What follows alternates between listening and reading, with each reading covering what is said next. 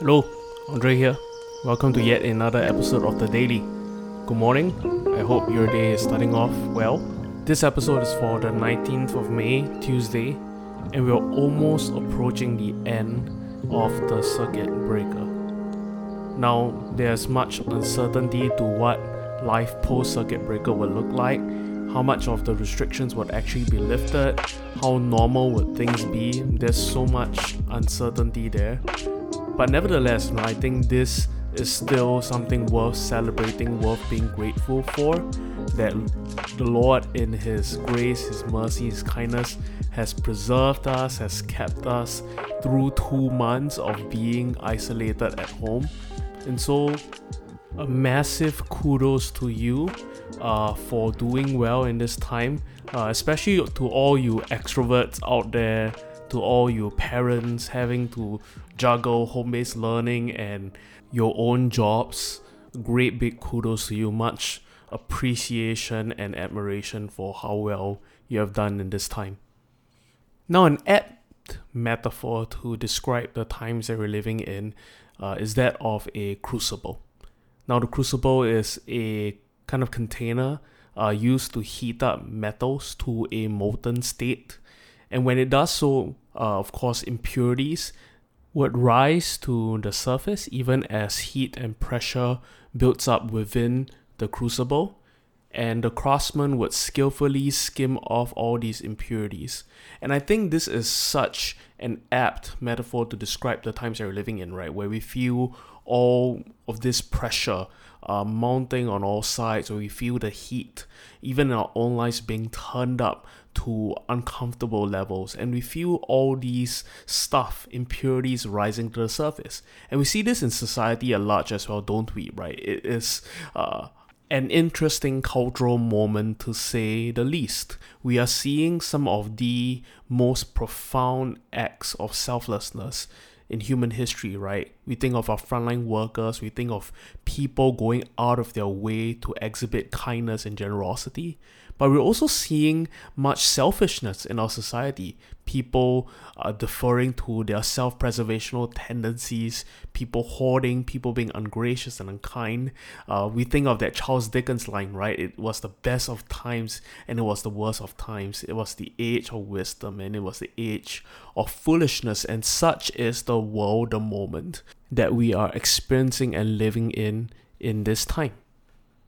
Now, I think social media and various news sites do a great job in keeping us informed and also amplifying and drawing our attentions to great initiatives, great acts of justice, of kindness, of mercy, people who are inspiring, who inspire us to do better, to do more in this time.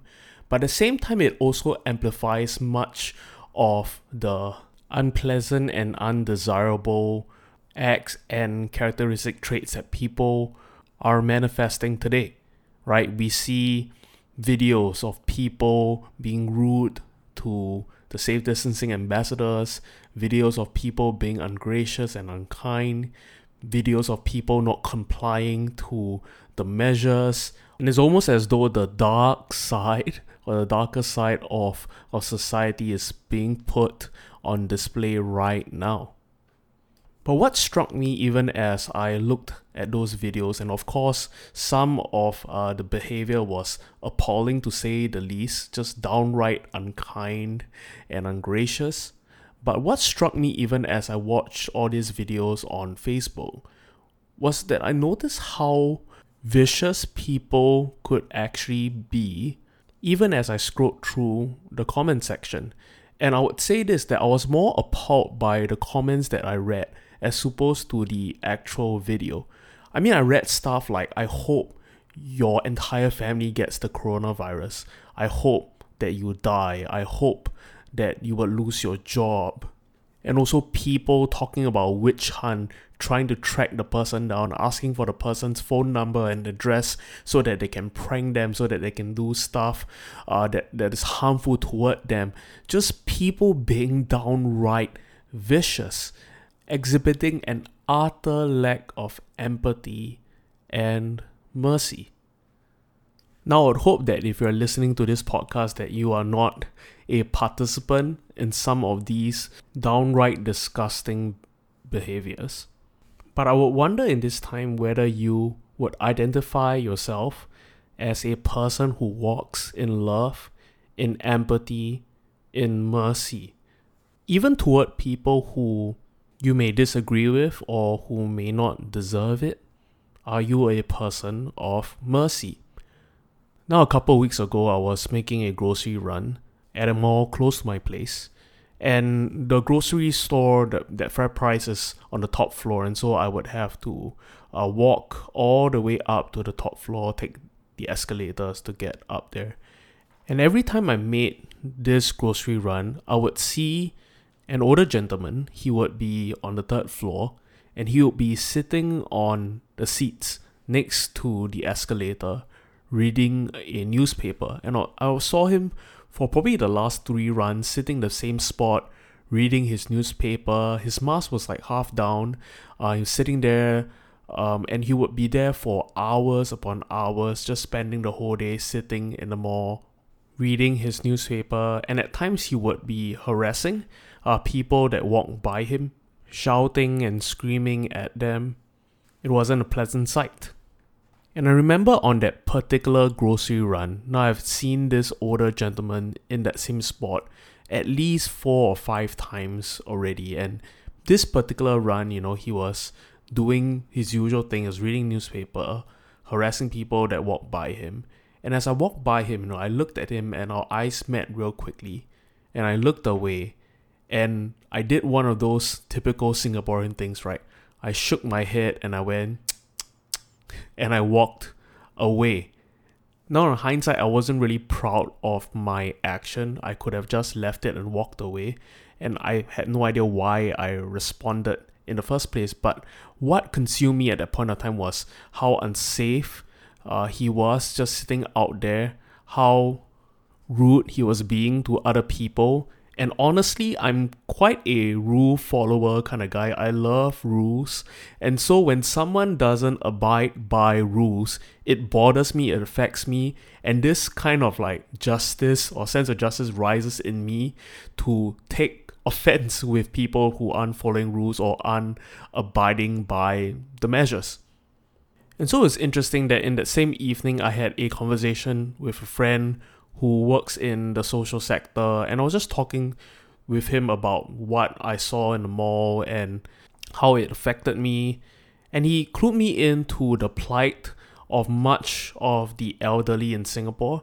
Many of them actually live on their own, and being cooped up in a small confined space on their own for this extended period of time is doing all sorts of harm to their mental health.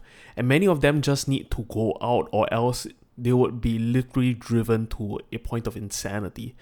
And so being able to go out, to sit outside, to read newspaper is an immense form of respite for them.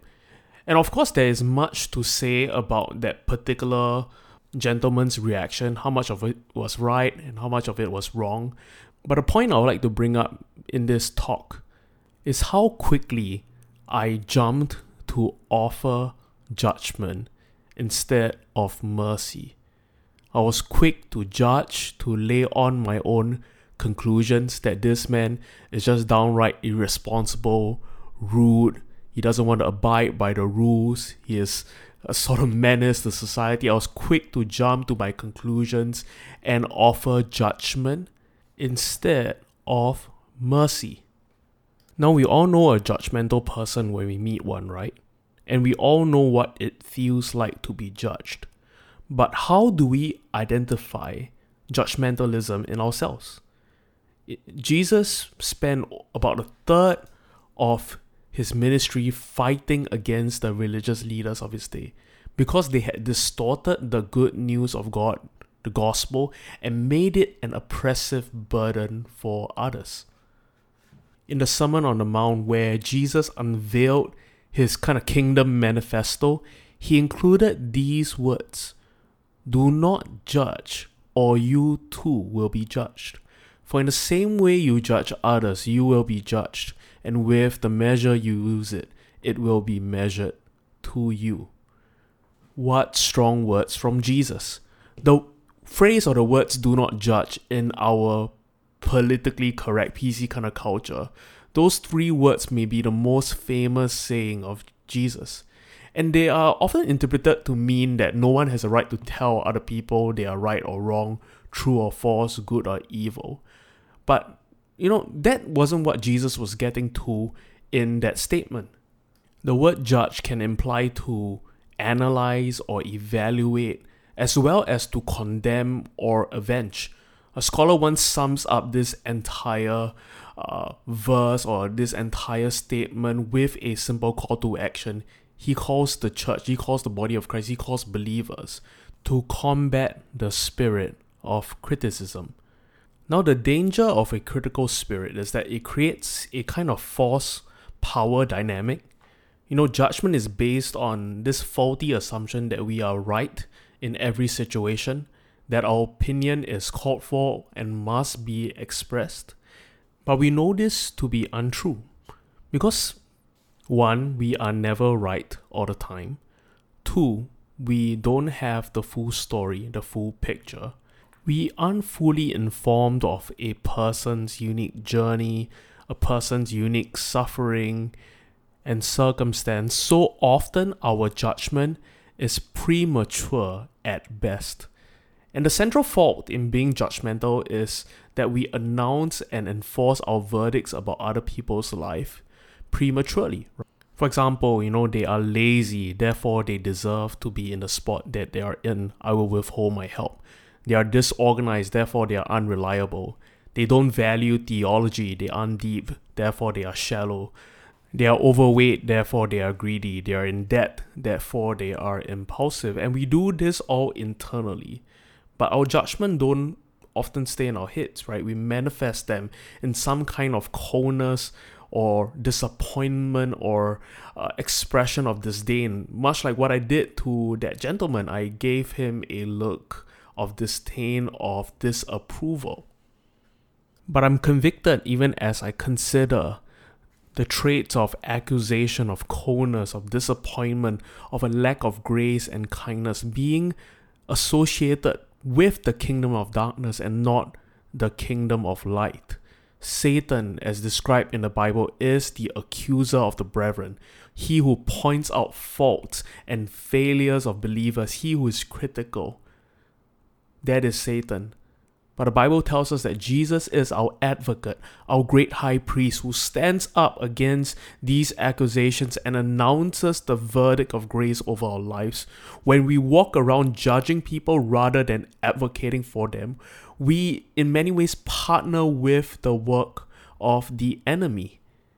And if we desire to walk in the way of Jesus, in the way of our Lord, it looks like grace, kindness, and love and empathy, mercy, that which is to differ from judgment. I'm reminded in the book of James, it says this, that mercy triumphs over judgment. Triumph indicates some kind of battle, doesn't it?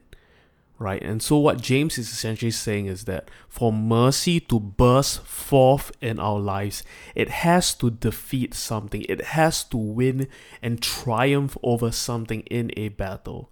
And that something is judgment. See, there are forces at war in the human heart. Mercy must defeat that humanistic desire to be right, the desire to criticize, the desire to judge, the desire to point out the fault. The way of mercy is the way of Jesus. It is to triumph over judgment. You see, I believe for all of us, as we look at our own lives, we would see that some of the deepest wounds that we bear were received in moments where we were judged, we were condemned, and often prematurely, often wishing that people knew that there was more to the story, that there was more to you besides that one act of folly, that particular mistake, that there was more to the story.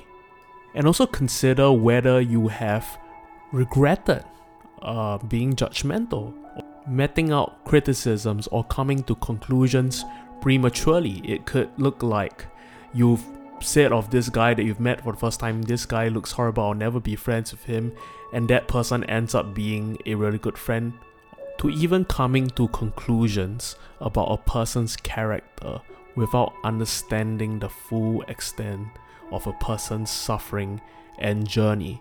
How many of the things we see in others, things that we rush to judge, are embedded in larger stories of heartache and pain, wounds, and frustration, of which we are oblivious. Now, what made Jesus so compelling to the lost is that he looked beyond their issues to see the people themselves. He could see the whole of their humanity and the arc of their redemption. Brandon Manning puts this so well. He says this: our hearts of stone become hearts of flesh when we learn where the outcast weeps. It is when we see the person, not just the issue, not just the dysfunction, not just the behavior, that we usher in the redemptive possibility that we know is in the gospel.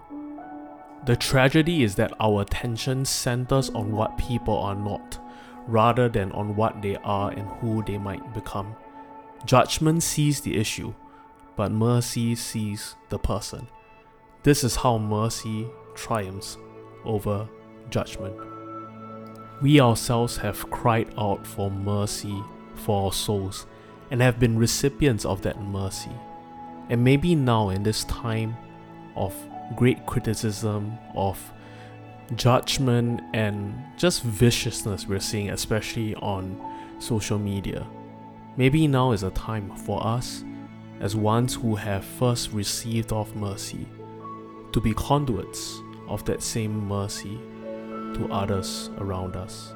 The Bible tells us this in Luke chapter 7, that we are to be merciful just as our Father is merciful.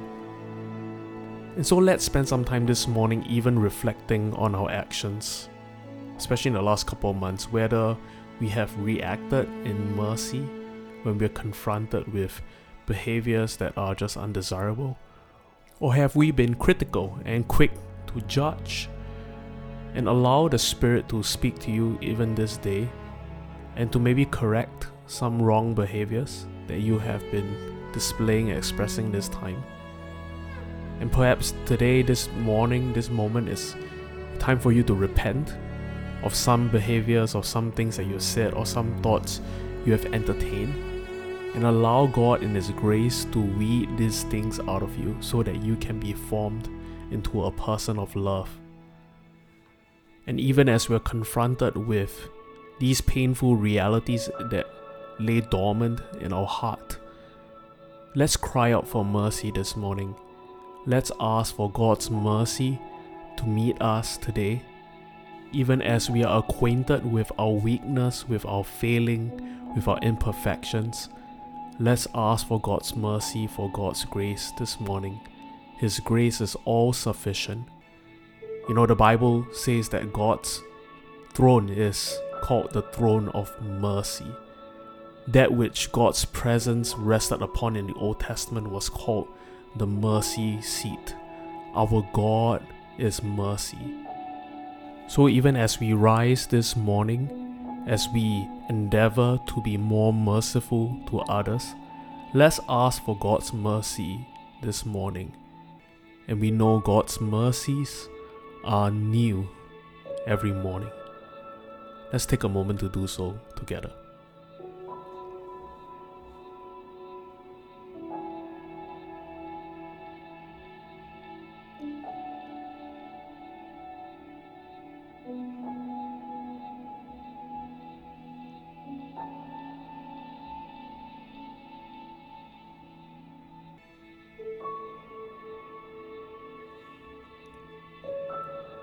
Amazing. Let me pray for you before you start your day today. This morning I'm going to be praying for you a prayer from St. Francis. It's called the Peace Prayer. Let's pray. Lord, make me an instrument of your peace. Where there is hatred, let me sow love. Where there is injury, pardon. Where there is doubt, faith. Where there is despair, hope. Where there is darkness, light. Where there is sadness, joy. O Divine Master, grant that I may not so much seek to be consoled as to console, to be understood as to understand, to be loved as to love. For it is in giving that we receive, it is in pardoning that we are pardoned, and it's in dying that we are born to eternal life. Amen. Thank you so much for tuning in to yet another episode of The Daily. Have a blessed day ahead. Grace and peace. Hey, thanks so much for tuning in to The Daily Podcast. We'll have fresh new episodes out for you every weekday.